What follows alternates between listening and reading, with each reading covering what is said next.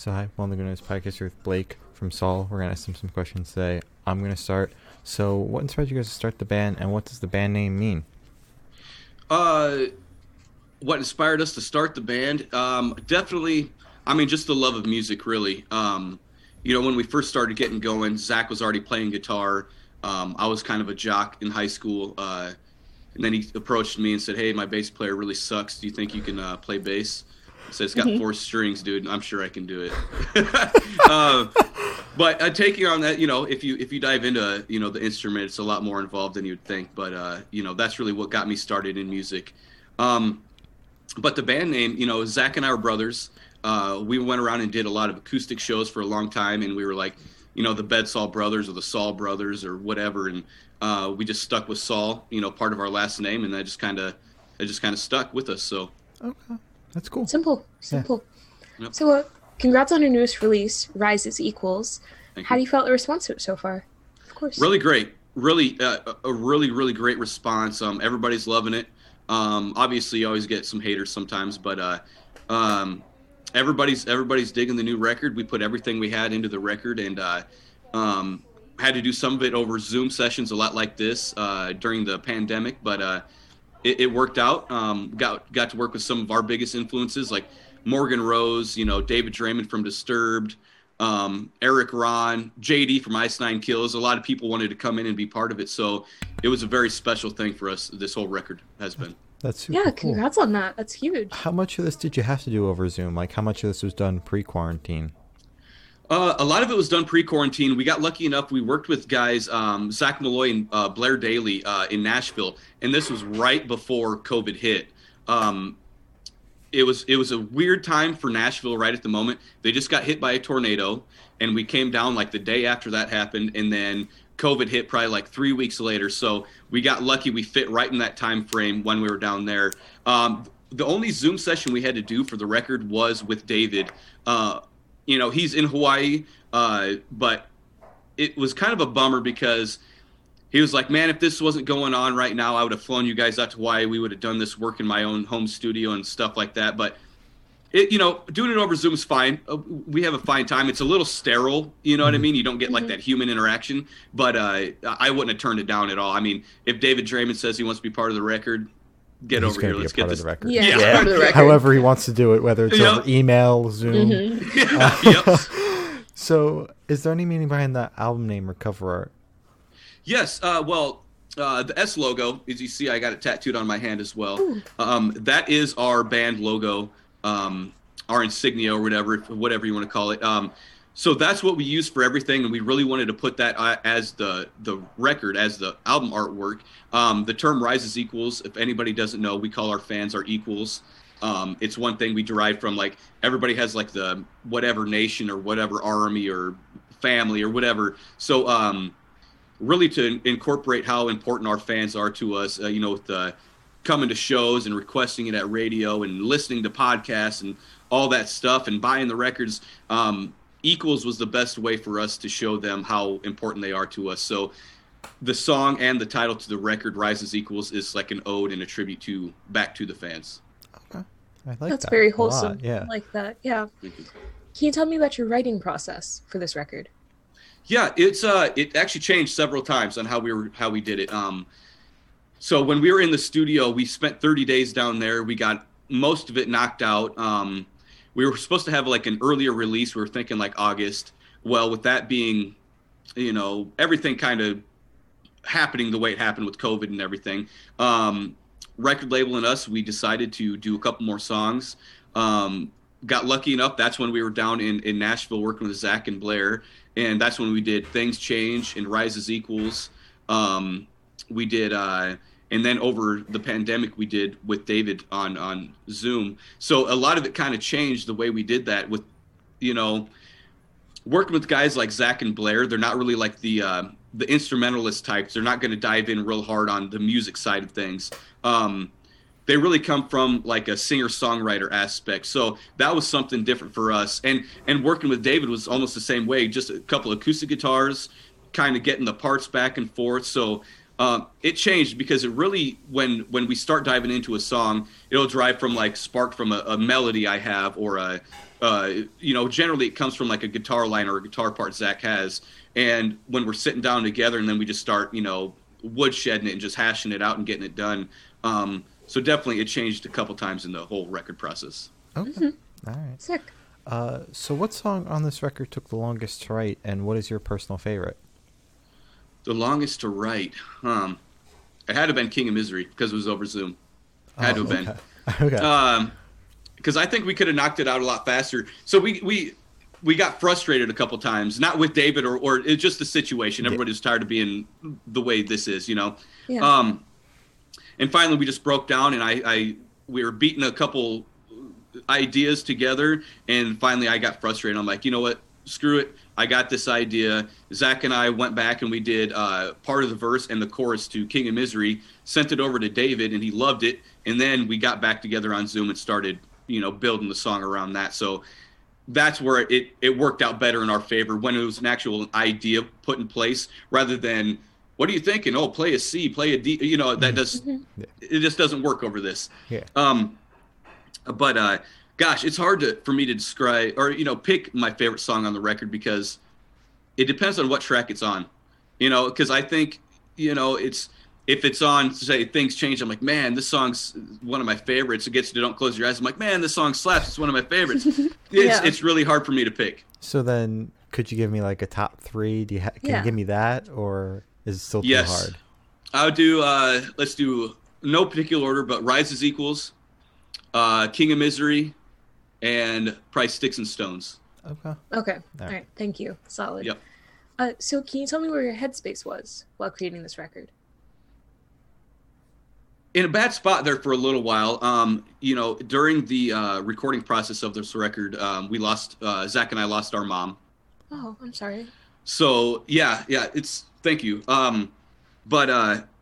It took working. We worked with Morgan Rose, and it was a tough time where we were at. Dad called us while we were in the studio over in Illinois, and he's like, the hospital called or whatever. They're going to put Mom on hospice. She's not doing well, and we were out, and we were supposed to be flying to Atlanta the next day to work in another studio, and Morgan kind of shook us into reality and said, get your butts home, man. You can write a million songs, but you only got one mom. So I always have to say thank you to him for, kind of getting me out of my own personal, what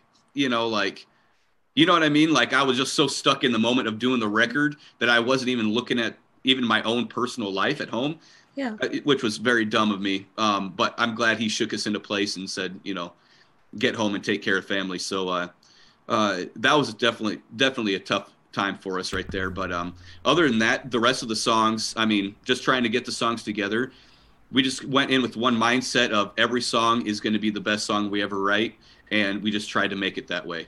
So all right. So I actually want to ask how the opener and closer came about. Did you write them that way, or did it just kind of fall that way? With Trial by Fire and Welcome? Mm-hmm. Trial by Fire, we put that out because we put The Toll and Brother on the record. It originally came from the EP Eons, but we wanted to open up the record with Trial by Fire because it is the first song we released from the record. So to come out swinging, and that song just got a bob to it. You just want to get into it. I love that guitar riff that Zach had in that song. So we just definitely wanted to open up the album with a banger and just come in full force. And to close with Welcome to the Machine. So we got actually permission from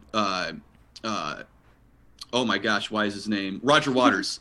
Roger Waters himself actually gave us permission for Welcome to the Machine, which was huge. Mm-hmm. We're huge Pink Floyd fans. He's a rock legend. And we just wanted to close it out with something a little bit different. All the songs, being original and doing it all that way, close it out with something, that everybody's kind of familiar with, but with our own, the soul twist to it. Mm-hmm. Yeah, that's really sick. I like the way the record closed a lot. I said that when we chatted about it on the show. So awesome. That's what I wanted to ask. Yeah. Thank you. Yep. Solid. So is there a certain feeling you want your listeners to have while going through this record? Positivity. I think the world is kind of missing that at the moment. So Every song we tried to put, even if it came from a negative headspace, like Trial by Fire, mom going through all that stuff, that's really what kind of where that song came from. But still trying to put a positive, like we do what we have to be who we want to. Every song's got a positive message to it, to where self-empowering, get out there, get it done. You're strong enough, you're good enough, get it done. So we try to instill that in every song we do. And, the song Rise is Equals is an ode, a tribute to our fans.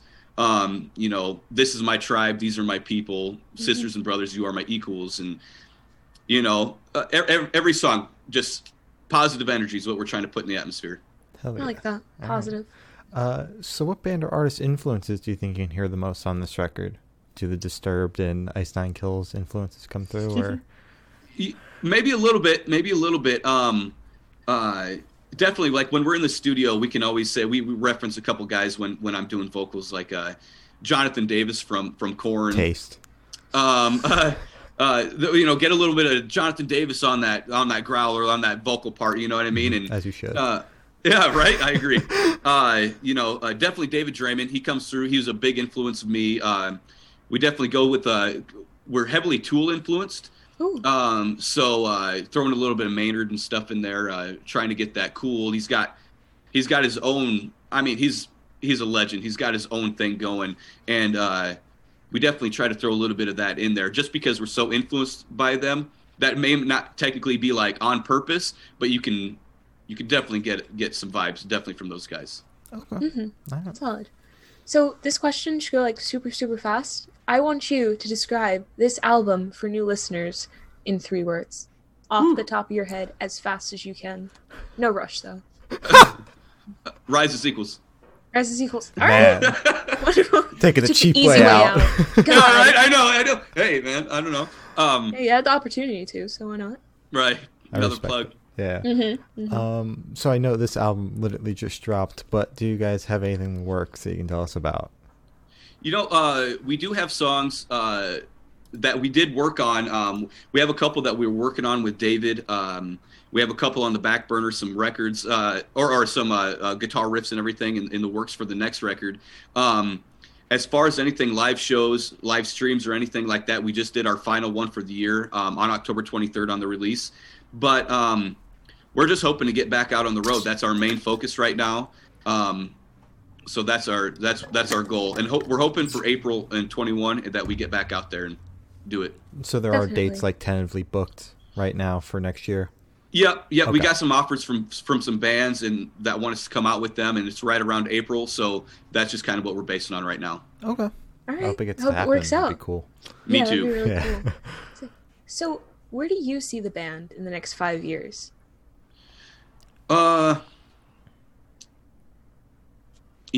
Every day you're just trying to grow. You're just trying to grow every day. So I'm just hoping that it takes to the next level. I mean, who doesn't want to be the next Shinedown or Disturbed or whoever, the Tool, the Metallica? I mean, everybody wants to be Metallica. They're the biggest band in the world.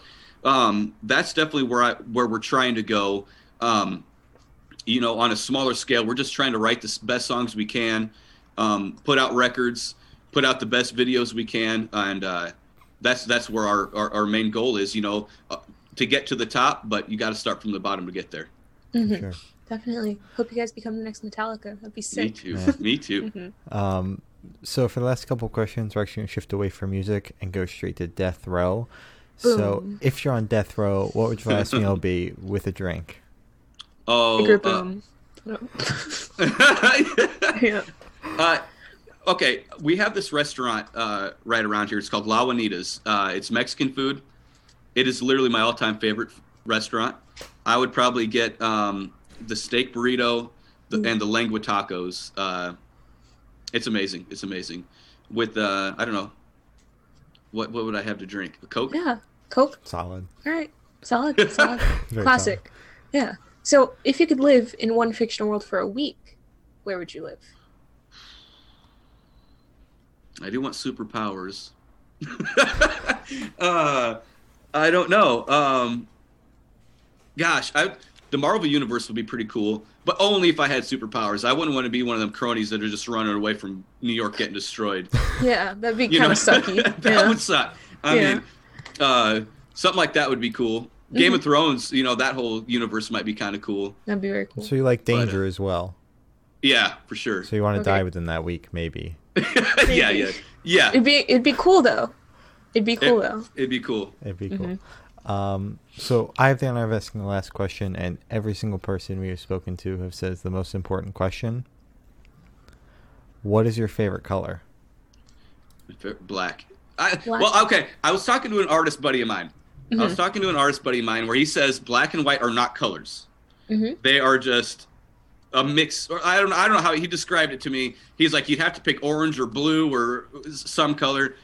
I like literally only wear black and white. So, Same. like our bus is black, our trailer is black and white and gray. The interior of the bus is black and white. Oh my god. I hope you That's guys what I have do. good air conditioning in there. You'll sweat your ass off. Oh my God, with all yeah. that Oh, yeah. black in there. Yeah, we got 2 of them. Good. Okay, good. So as I said, that is all the questions we have today. Is there anything that you would like to plug? If anybody listening, check out solofficial.com. It's got direct links to all of our social medias. We did just drop a new record October 23rd. Just check it out. Let me know what you think. Hit us up on social medias. I take care of the Facebook, Instagram, Twitter, TikTok. So if you send us a message, you will get a direct message from me. So hit it up. Hell I'll yeah. chat you up. All right. Sick. Well, thank you for sitting down with us. This has been Blake from Saul, and we are the Good Noise Podcast.